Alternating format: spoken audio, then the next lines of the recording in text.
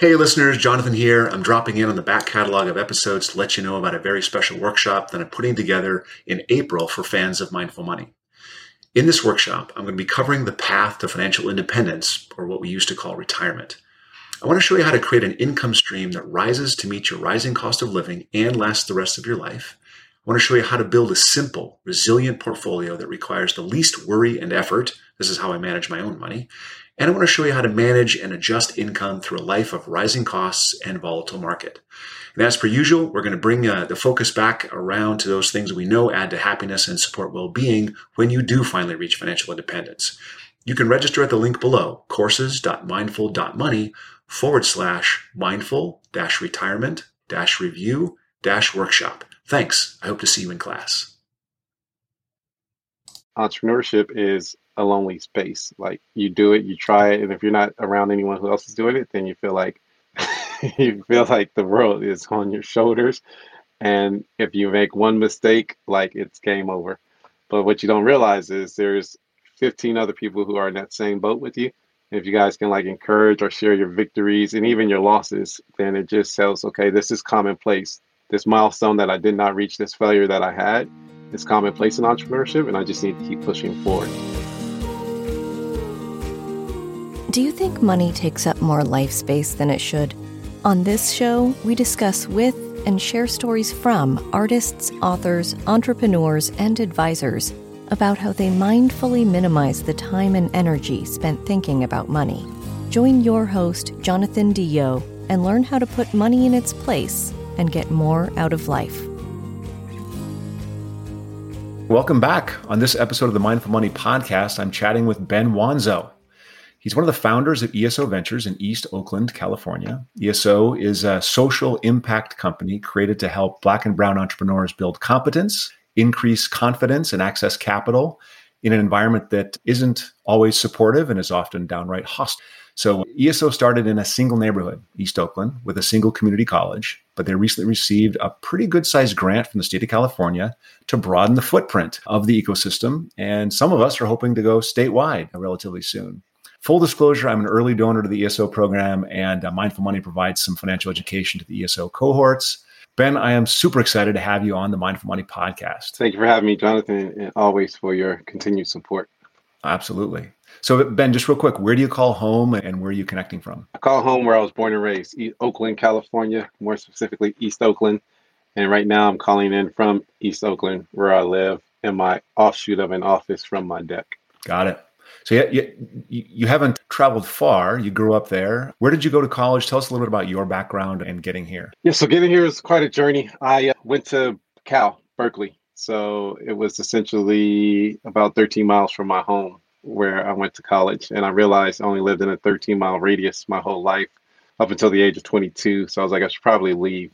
And I went far. So I went to London first for 6 months to get out of the country, which was eye-opening. I didn't realize how much stuff I just took for granted living in the same 13 miles of my life. So just really eye-opening in terms of, hey, what type of milk do I even buy? Because it just became like habit, just reach for this one. But you change the color code, it's like, I'm confused.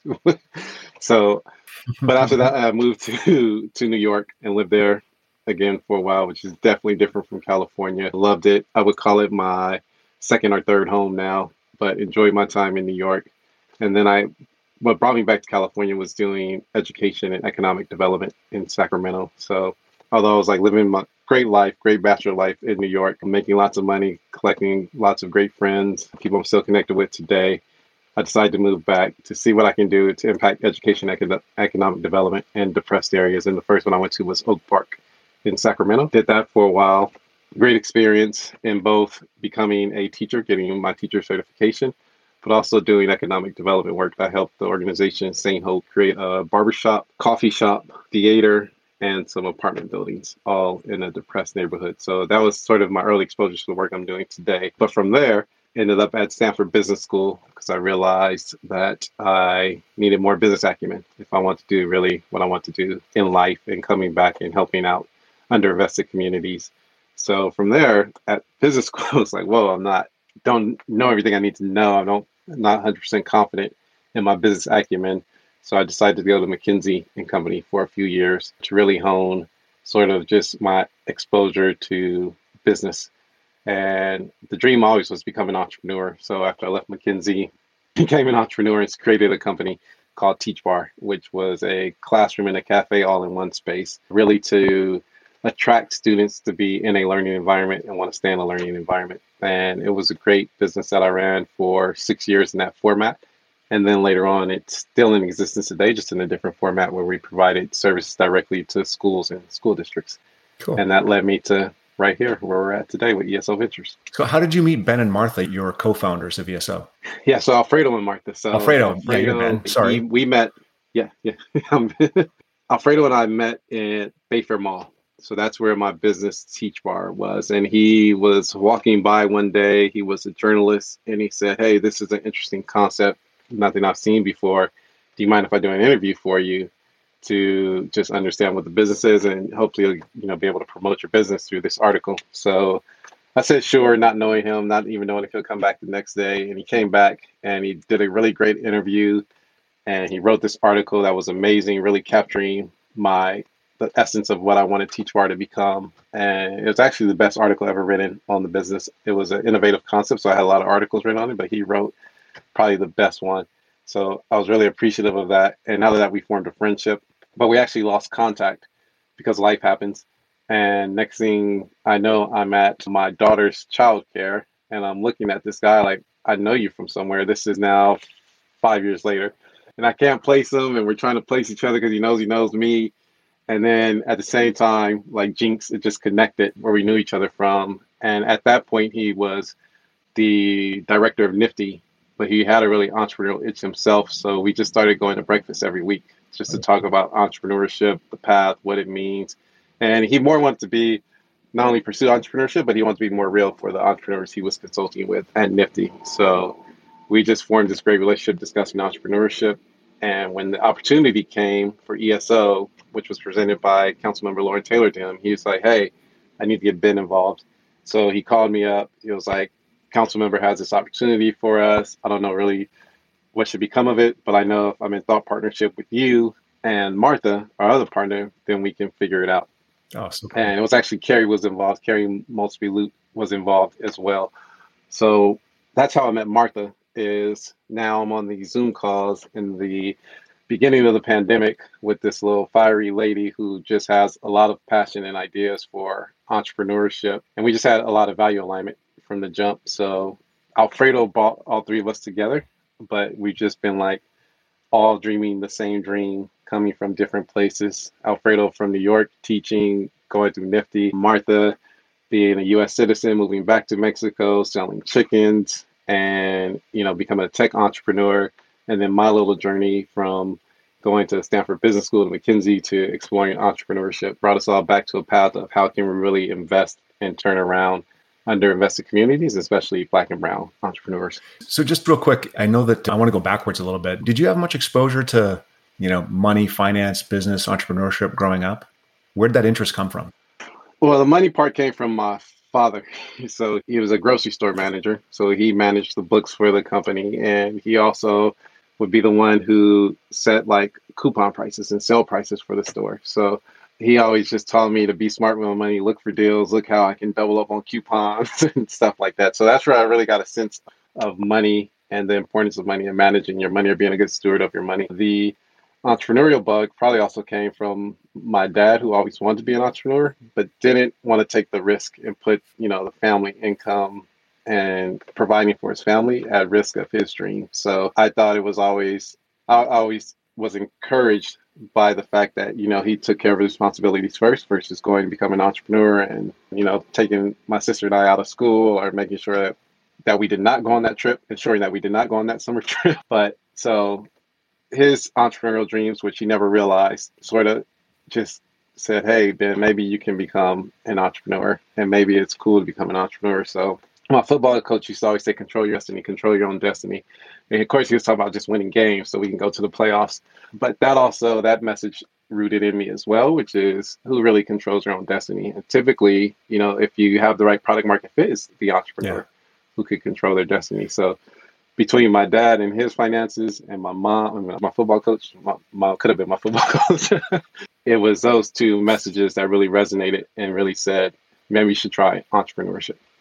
This is a total aside from the conversation, but my dad's 82 now, and he did pursue some entrepreneurial goals, and he was not successful. And looking at his life, it's one of the things he regrets, and he's really upset. He sort of expresses like, "Oh, not that he's a failure, but I could have been so much more." Those kinds of phrases. Do you have that kind of conversation with your dad? Does he ever wish, I really wish I would have done, or is he like totally just proud and happy that this is what he did, and you guys are launched well and all that? Yeah, well, my dad passed 10 years ago, but prior to that, I think he was fine with the life that he ended up having. And I think if anything, he was the type of person who said, okay, let me encourage this in my children. So I may not have lived my entrepreneurial dreams, and I may have, put restrictions on myself, but let me make sure my children will put those restrictions on themselves and allow them to dream. So he was happy, content with the life he lived. And he ended up being an entrepreneur in some way. He's started a church, Totally. Which is entrepreneurship. And it just wasn't, big money, big business things that he started. But he never expressed regret.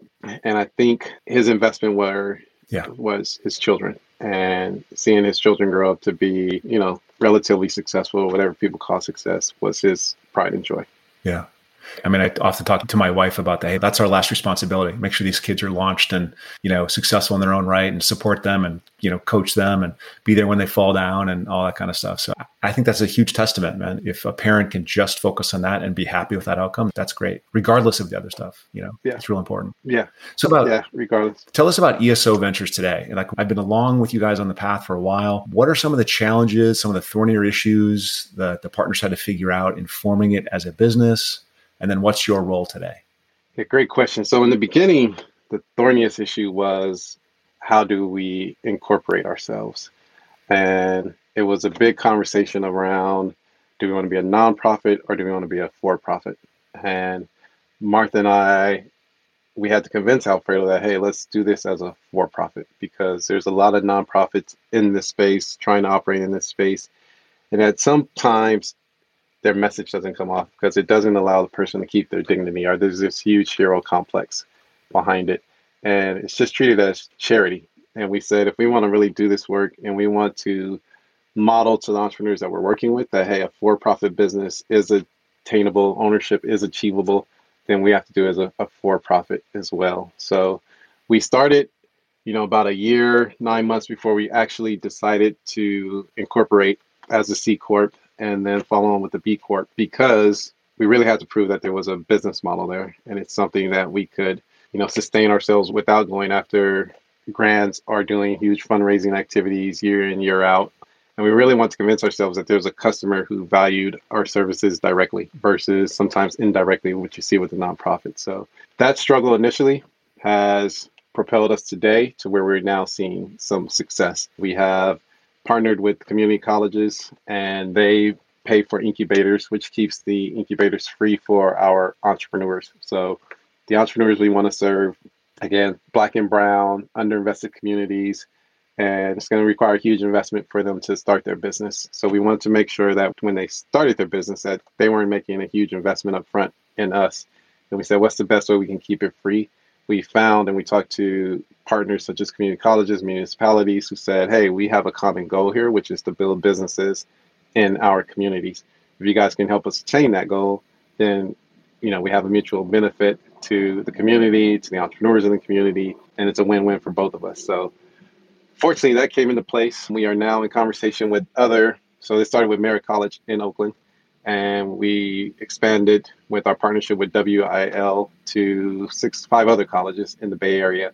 And now we're looking at expansion across the state, starting in Central Valley and then down to Southern California. Maybe you've made this. Do you have any big announcements? I was talking to Sabrina. She was saying there's some big decision coming down. Do we know? I can't announce it. You can't announce it? All right, that's fine. On Friday. All right, we should do this on Friday. Call me back for the redo, part 2. I will. So just real quick, I know that I wanted to just reflect on what you said there about the difficulty in determining whether it's going to be a for-profit or nonprofit. Because I remember you had to convince me of that as well. When we had that really early conversation, I was like, God, it really sounds like a nonprofit. Mm-hmm. But then the 3 of you sort of in a line said, hey, it has to be for-profit because we're trying to serve a for-profit world. And otherwise, it's always ever, the solution will never come. If we can't say, here's how you do it yourself, here's how you build it, here's how you make it happen, it'll never come. It'll just be, we'll just keep pumping money into it as a charitable thing. So, I mean, kudos to you, because I think it's way harder what you're doing, because I know that there's grants out there, and I think it's amazing, both the B Corp, this is a for benefit corp, as well as just committing to that for the benefit of your cohorts. So how many cohorts have there been, and how many businesses are in each cohort? And then what is your role in that whole process now? So there have been 4 cohorts, and we've served just about 100 entrepreneurs. So 98, 99, we could probably round it up to 100. Each cohort has had about, our lowest has been 15, and our other ones have been a minimum of 25. So our second cohort reduced a little bit. That was a 15 one, just because we had to still learn. We were a learning, growing organization, getting our marketing out, getting our, our value benefit analysis out, so entrepreneurs understood why they should come work with us. But ever since then, we've been rolling and doing really well. So the third cohort had 25 entrepreneurs, and the second cohort had, I think, 27 entrepreneurs in it. My role in all of that is the programs and platforms. So initially, cohort 1, 2, and 3, I stepped in and I was like, I'm going to do the programming to make sure that it's right. So the entrepreneurs are getting everything they need to learn, so that when they come out of this business, they'll at least understand, hey, I have a great opportunity. I need to go formalize, or I thought my opportunity was great. I need to go and pivot and figure out what's next, what's a better opportunity, or how to improve this one idea that I'm working with. And it's been great. We do that through confidence in competence. So it's 2 of our 3 C's, our full 3 C's are confidence, competence, and capital. The confidence piece is, again, just getting the entrepreneurs together in a cohort, right? Because often entrepreneurship is a lonely space. Like, you do it, you try it, and if you're not around anyone who else is doing it, then you feel like the world is on your shoulders. And if you make one mistake, like, it's game over. But what you don't realize is there's 15 other people who are in that same boat with you. And if you guys can encourage or share your victories and even your losses, then it just tells, okay, this is commonplace. This milestone that I did not reach, this failure that I had, is commonplace in entrepreneurship, and I just need to keep pushing forward. So in putting them in a cohort, they're able to share stories to say, okay, hey, that didn't work for you, but what did work? Oh, okay, that worked for me. Let me try this. Hey, by the way, have you contacted this person, because they're really doing great at manufacturing? Or this grant is out, this loan opportunity is out, let's take advantage of it. So just keeping them in a cohort, keeping them together, has really propelled the success of some of these businesses. The other piece is the competence piece. And we realize, we're willing to work with anyone and everyone who walks through our door. So that means you can be a high school dropout. And for a high school dropout, how much, if you weren't really self-motivated to learn, how much do you really know? And now you're trying to create a business which requires, 7 different functionalities to run and operate well. And you're probably just great at making your product or providing your service, but you haven't thought about bookkeeping, you haven't thought about HR, you haven't thought about marketing. And so you're never going to really get to a elevated place of business. You're always going to be stuck where I'm just the creator, I'm just a technician. So the competence piece is really say, hey, this is what you need to know, and let's learn it, and let's figure out if it's going to be something in your wheelhouse or something that you would rather outsource to someone else, or get a partner or hire an employee who can help you do this. Or how important is it to your business today versus some of the other stuff that may be more important. So getting customers through the door may be important than thinking about your next product. So just helping them think through all the different scenarios of business, all the different management issues of business has been really helpful. What types of businesses are we talking about? I mean, I know that one of the stated goals is to, and this makes perfect sense coming out of community college investments, one of the stated goals is to have jobs development. So what kind of businesses are we talking about? Yeah. So we run a gamut of businesses, which is where we support a gamut of businesses. So we've had everything from tech companies, we've had restaurants, food-based businesses, we've had beauty-based businesses, so skin creams, lotions, we've had consulting businesses. So again, another hard business decision that we made earlier was that we were going to be industry agnostic. And at the time we started this, manufacturing was hot. Let's bring back manufacturing back on shore. You guys say, hey, you're doing a manufacturing incubator for Black and Brown, then that's just a money pot waiting for you guys. And we said, no, we don't want to do that, because typically that's how most incubators are run. Tech is hot, so we'll still do Black and Brown tech, but it leaves out the dry cleaner business. It leaves out the t-shirt business. It leaves out the coach who wants to grow a national coaching brand. And that's what we didn't want to do. We said, just let's focus on our audience, which is Black and brown, and then serve them as best as we can be. And that's also where the importance of the community college partnerships come in, because we realize we can't be all things to everyone. But if we have this partner in the community colleges who can provide cannabis education or retail-based education to do the follow-on, or to even do digital marketing, a certificate, so that entrepreneurs feel that they don't have to get everything from ESO, but there is access points outside of ESO that are willing to support them. So how do you mix so community colleges have classes, and they've got classes in, Word and Excel and all these kind of things, and maybe HR, or maybe got some cannabis classes, but then you must have some sort of core structure that everyone goes through. So how do you blend those two and stay agnostic to businesses? Yeah, so our primary goal is to stay action oriented, and all of our competence-based training is pushing entrepreneurs towards action. So we are not just telling them to do a business plan for business plan's sake, or to do a marketing strategy. It's how can you apply this to your business today? So whenever we support entrepreneurs through the cohort and through the curriculum, it's application to their business today. It's not a theoretical based exercise. And that's been really helpful, because every entrepreneur can say, okay, how can I apply this concept of marketing to my business? How can I apply this concept of strategy and goal setting to my business? And that's where we really put the emphasis, is just, here's the concept, how's it applied to your business? How are you going to take action on it today?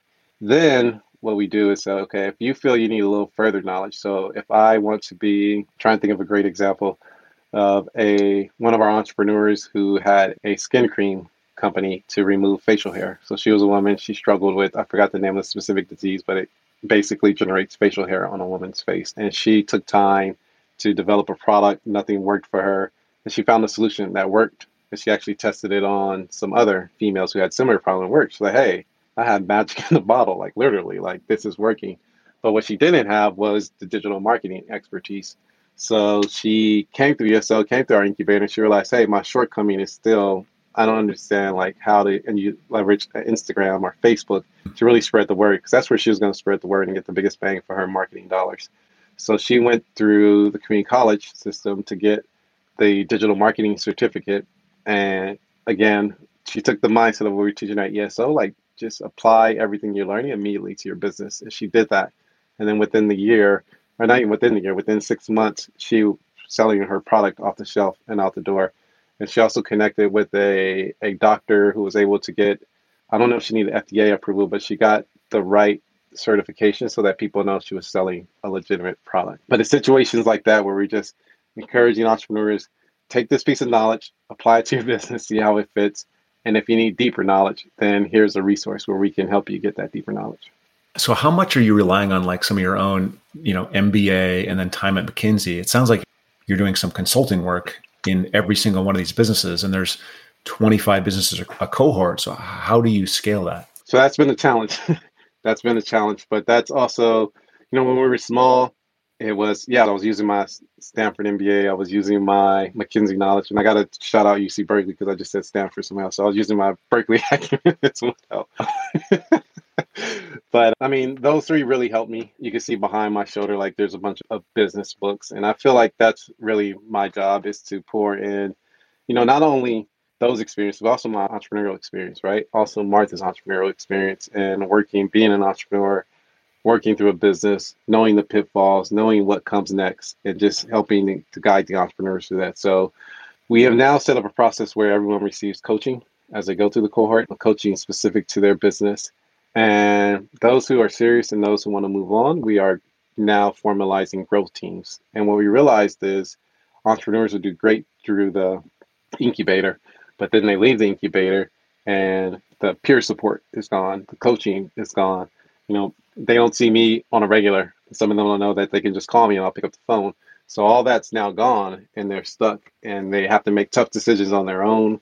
So, either imposter syndrome or paralysis by analysis comes in, and you start to see some of their productivities that they were having in the cohort drop. So we really said, how can we put them with a team that's going to help continue to propel them post incubator. And that's Yeah. called our growth team, where entrepreneurs can sign up. They essentially still get access to advisors, get access to a coaching, and they also get access to decision making. So I call it like a little micro board that we're forming around small entrepreneurs, because that's often what's lacking when you think about small business. Like, there is no board that's going to be thinking about Right. 180, 360 days out, because small business is like tomorrow, tomorrow, tomorrow, tomorrow. So if we can start helping them think, okay, here's your board of advisors who's going to help you think 130, 160 days out. So you can still do the tactical work needed for a small business, but also have a team that's going to help you do the long-term strategical thinking. I wonder if I'm just thinking about some of my own experiences because, I'm an entrepreneur as well. And so I suffer from the same imposter syndrome and all those kind of things happen once you leave your coach and you're like, oh, no, I got to do this myself. And you sort of get lost sometimes. Have you thought about taking the cohorts and splitting them into like B2B versus B2C? And you have two different boards and then they can call on each other, something like where they're self-supporting. And then maybe there's a guide that's, checks in every now and then, but then they have, you've got 10 of them in a group. Often one of them has already dealt with the problem that somebody else has, and it's easy to kind of get an answer to that. It may not be perfect, but it's a way to scale without adding another hour to your day, that's tough. Yeah, and we're thinking about that. And we're also thinking about how can technology help all of this, right? Like if there is a platform where I can tap into to say, hey, this is the issue that I'm struggling with, or these are my growth goals, or these are metrics that I'm measuring, and someone can, chime in and say, hey, that metric looks great, but it looks like you are, 10% off your goal. Like, what are you going to do to get there? How can we help you get there? From just a peer perspective, that's the best thing. So we're really trying to create, and our ultimate goal is just create an entrepreneurial ecosystem within every single community so that they have somewhere to tap into to say, okay, I know, Ben can help me think about this, right? Or I know that Lisa can help me really think about this concept because she was in my cohort. I see she's active on this platform. And I know she generally just cares about the overall success of entrepreneurs in this community, right? And she could be a pure entrepreneur or she could be a coach. But ideally, the more we can get peers helping peers, the better off we'll be from a scalable and impact perspective. Yeah, for sure. So what are some of the unique struggles, obstacles that some of your cohorts or some of your businesses face? It's a lot. It's a lot. But if I'd summarize it to three, one would be, customer acquisition. And I'll go through each one. And then the other one would probably be access to capital, right? And then the last one is just the operations. So customer acquisition is big for any company. If you don't have customers, you don't have a lifeline. And typically what you see entrepreneurs do is they start with their grand idea, but they didn't vet it. And they figured, hey, I really like my art. I like my art on a t-shirt, so somebody's going to buy it. But so they go out and they purchase all these t-shirts with all their art on it and no one purchases it, right? So now you're depressed because you have 1,500 shirts sitting in your basement or next to your bed about this grand business idea.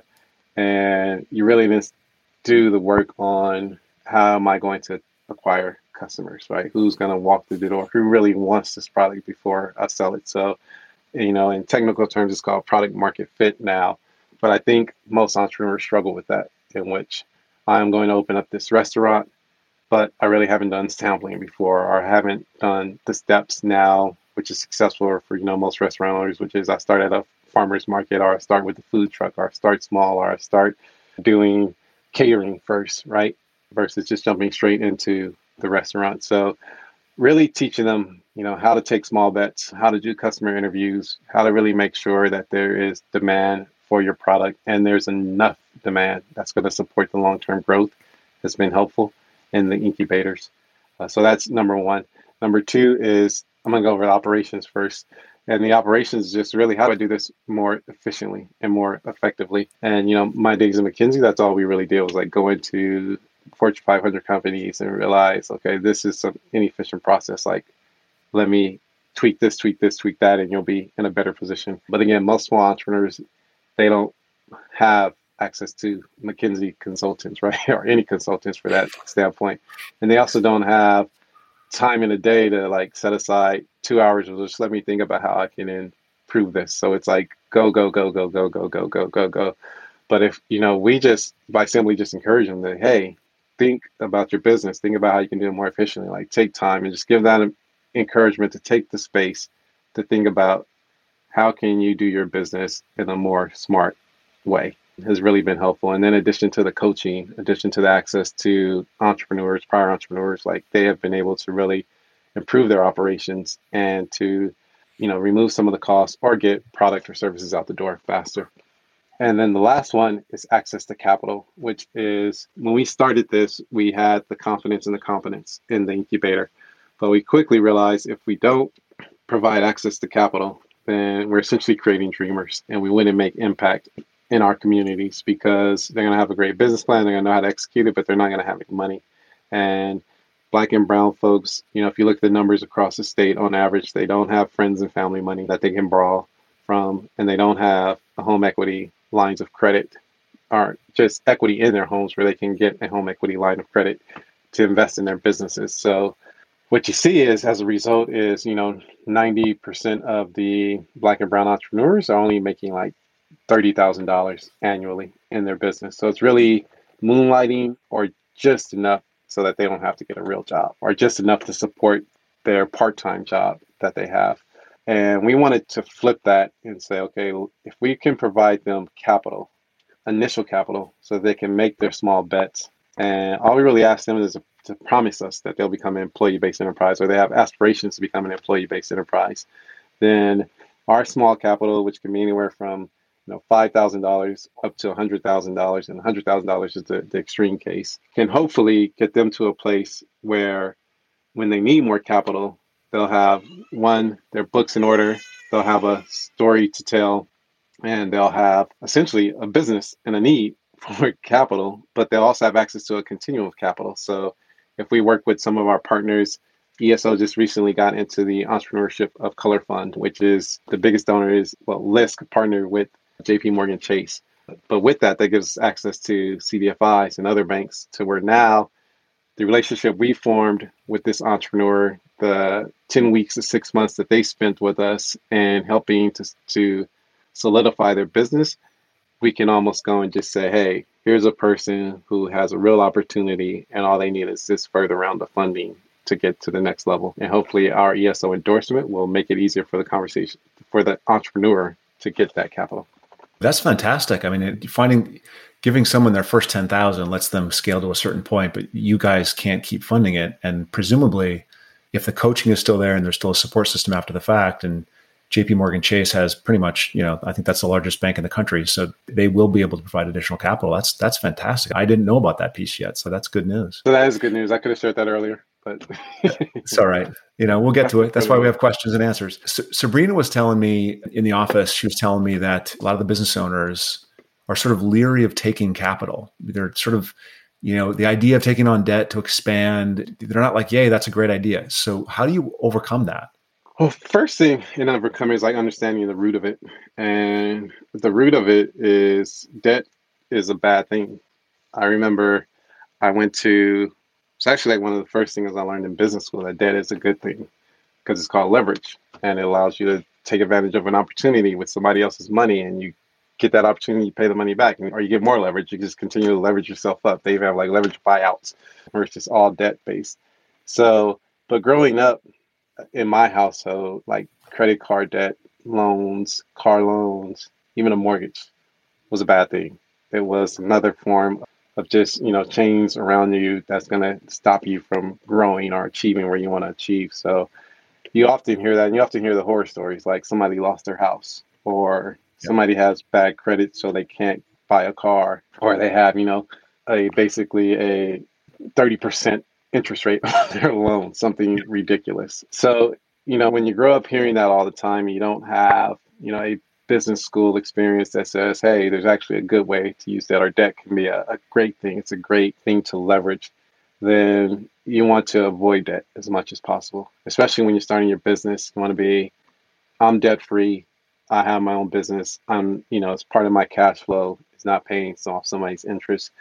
And what that does is really limits the entrepreneur from going after bigger opportunities or having enough inventory to market more and to sell more. And understanding just the trauma of money, the trauma of debt, has really helped ESO sort of create a curriculum or create a point just to address it and really educate that, hey, debt can be a good thing for your business. It can help you grow. And if you really believe in your business and the opportunity, like you're going to be able to pay this debt back, and you're not going to lose your business. You're not going to lose your house. You're not going to lose the shirt off your back because of debt, especially if you incorporate the right way. So educating them on that aspect of debt. And then also I talked about the growth team, but it's part of that growth team is also making sure that the entrepreneur understands that they are not alone in this decision-making process, right? Like I may see an opportunity and decide not to take it, but if I have a coach next to me saying, it could be in sports, it could be anything, say, hey, this is actually a good opportunity. And this is how you can position yourself to make sure that you come out on top with this opportunity. It's some of the conversations that the entrepreneur needs. So our job is to, ensure you're never taking on debt for a bad reason, right? You're not taking on debt so you can pay off other debt, or you're not taking on debt so you can have that party you always want to throw, right? It's really, is there, what's the need and how are you going to pay it back? And how is the business justifying this? And helping them understand that has helped them, most of our entrepreneurs understand, okay, this is how I'm really going to use this credit product to advance my business. Yeah. So one of the goals of the Mindful Money podcast is to sort of simplify personal finance. So I ask every guest to offer a couple tips, and they're sort of related, the two tips. So first, can you give listeners a single tip that's kind of an action item? You've got an MBA, you went to Cal first, McKinsey, you speak to entrepreneurs all the time. So what's something an entrepreneur can do today, just this week, right away, that'll actually improve their outcomes? That's the first question. And then the second question is, we swim in this soup of just insane volume of social media and we're hearing all these ideas all the time. Is there something that we're hearing a lot of that we should just ignore? Like it's not going to be helpful. It's not going to provide the benefit that people talk about. So first, on the one hand, something to do. And then on the other hand, something to just blow off, to ignore entirely. And this is related to finances or just in general? Just in general, but life, business. I mean, I think your expertise is kind of in the small business category. But if you have some great tip about life, lay it on us, man. So something to do. I always liked, I think it was Robert Kiyosaki who said, pay yourself first. And I would say that's true in all aspects of life. So when I wake up in the morning, like I make sure I meditate, I pray, I exercise. And if my children are around, like I give them a hug, because that guarantees I'm going to have a good day. And for me, like no matter what happens the rest of the day, like I've grounded. So and paying yourself first, it could also be, when you do get paid, like put 10% away for you or put 10% away for retirement.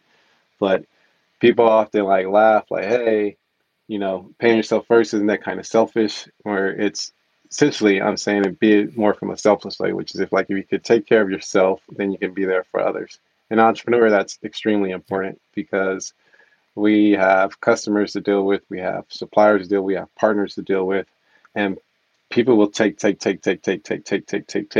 And entrepreneurs often burn out because they didn't take care of their physical health, their mental health, their spiritual health. So always prioritize and pay yourself first, to a point of where it makes you productive for others. Yeah. Before you go to the next one, I just want to say, before you go into that, I want to say that, how old are your kids? 9 and 5. Okay. So it's funny now. I totally agree with the wake up in the morning. You got to do the workout, got to do the whole thing. And then you got to give your kids a hug. Totally agree. Mine are 14 and 17. They're less, we still get a hug every day. We still get a hug, but my son will lay on the couch. So you give me a hug, Dad. You come to me. I'm not going to get up. So I do. I come all the way down, give him a big squeeze. I'm not, I got no shame. I want the hug. Let's get the hug done. But I love that. Pay yourself first. Yeah. In all aspects. Very important. Go ahead. What can we ignore? In all aspects. Yes. So what I like to ignore is, you said social media, but often ignore social media. It's something, I chose to do it early, which is probably 2012, because my entrepreneurship story is a little bit different. I went to Stanford Business School. There's high expectations for a Stanford Business School MBA. And it's often said by success, which is I have classmates who've sold billion-dollar companies and did all these other things. And here I am in my little mom and pop teach bar. Wasn't for my reference group, I should be having higher aspirations, right? I should be trying to figure out how to franchise it or how to get it invested in so I can put it in 20 different metro areas. And that just wasn't my goal. So, but quickly you get on like social media. And at that time, social media was like, there wasn't studies out of the damage of the mental health that it does for you. But I realized like if I kept looking at just images of people being successful and comparing myself to them, like I was never going to get to a place I wanted to be and have peace of mind. So, you know, I haven't fully gotten off of social media, but check it probably once every 2 months or once every 6 months, or even sometimes, depending on the platform, once a year, just to get on. And typically it's like I'm doing it for some function and not for pleasure, but hone in. And, I heard comparison is a thief of joy, but that's what social media platforms often have people do, is comparing themselves to what they see. And so I just encourage folks, especially young folks, especially entrepreneurs, to get off of social media for a while. Unless you're on it for your business and you're trying to run an advertising campaign, like you really need to hone in and dial in on the inner self to be at peace with yourself and moving forward and growing your business or whatever you're doing right there at that time. There's been a theme this season on the podcast. It sort of speaks to putting your ladder on the right wall. You probably heard that metaphor where you get to the top of the ladder and you find out you're in the wrong place. It seems to me that there's a lot of people that make their ladder onto something that's financial. You've made your ladder both in your prior world and in the current world on impact. And so maybe you'll never have the same kind of financial outcome, but you'll have a lot more impact than some other folks because you got the same education, you're just applying it a different way. So I think you can be happy and have a great life and have incredible impact and not have a lot of money. That's my dad's life. That's my parents' life, tons of impact, really big heart, not, incredibly financially successful. And you know what? We need all that. We need all that. And we love you for that. We love the impact entrepreneur for that. Hey, I want to say thank you for coming on. There's a couple personal questions that I want to ask, and they're not always easy. Some people stumble on them, but I think it's fun. Okay. So I like to, put the shockers at the end here. What was the last thing you changed your mind about? I'm a Taurus, so last thing I changed my mind about. See, so we're in conversation. I'd be like, give me a topic area. We're in conversation, but if we're like not on the podcast, so let me think. Last thing I changed my mind about was, can we come back to that one? Give me the next one. I need to think about that. Sure can. We absolutely can. Any topic area is fine. It's totally fine. So the next one is, and this is this can go deep, or you can just, touch the surface, whatever you want. Is there anything that maybe you've shared, but people forget? Or is there anything that you've not shared, but you really think that people should know about you? Yeah, I think people should know about me. These are some tough questions that I like.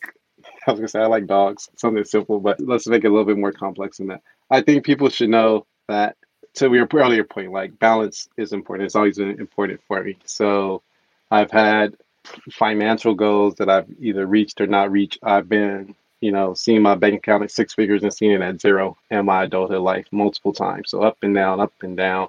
But I think, again, having a strong faith is important in anything you're doing in all journeys of life. So I want them to know essentially like that I pray, that I do a lot of things on faith and I let it carry me and guide me. And, one thing to say, hey, it's for accountability, make sure I'm doing the right thing. And then, but two, for also just, I want to say prosperity, not financial prosperity, but just know I'm on the right path that I'm supposed to be on.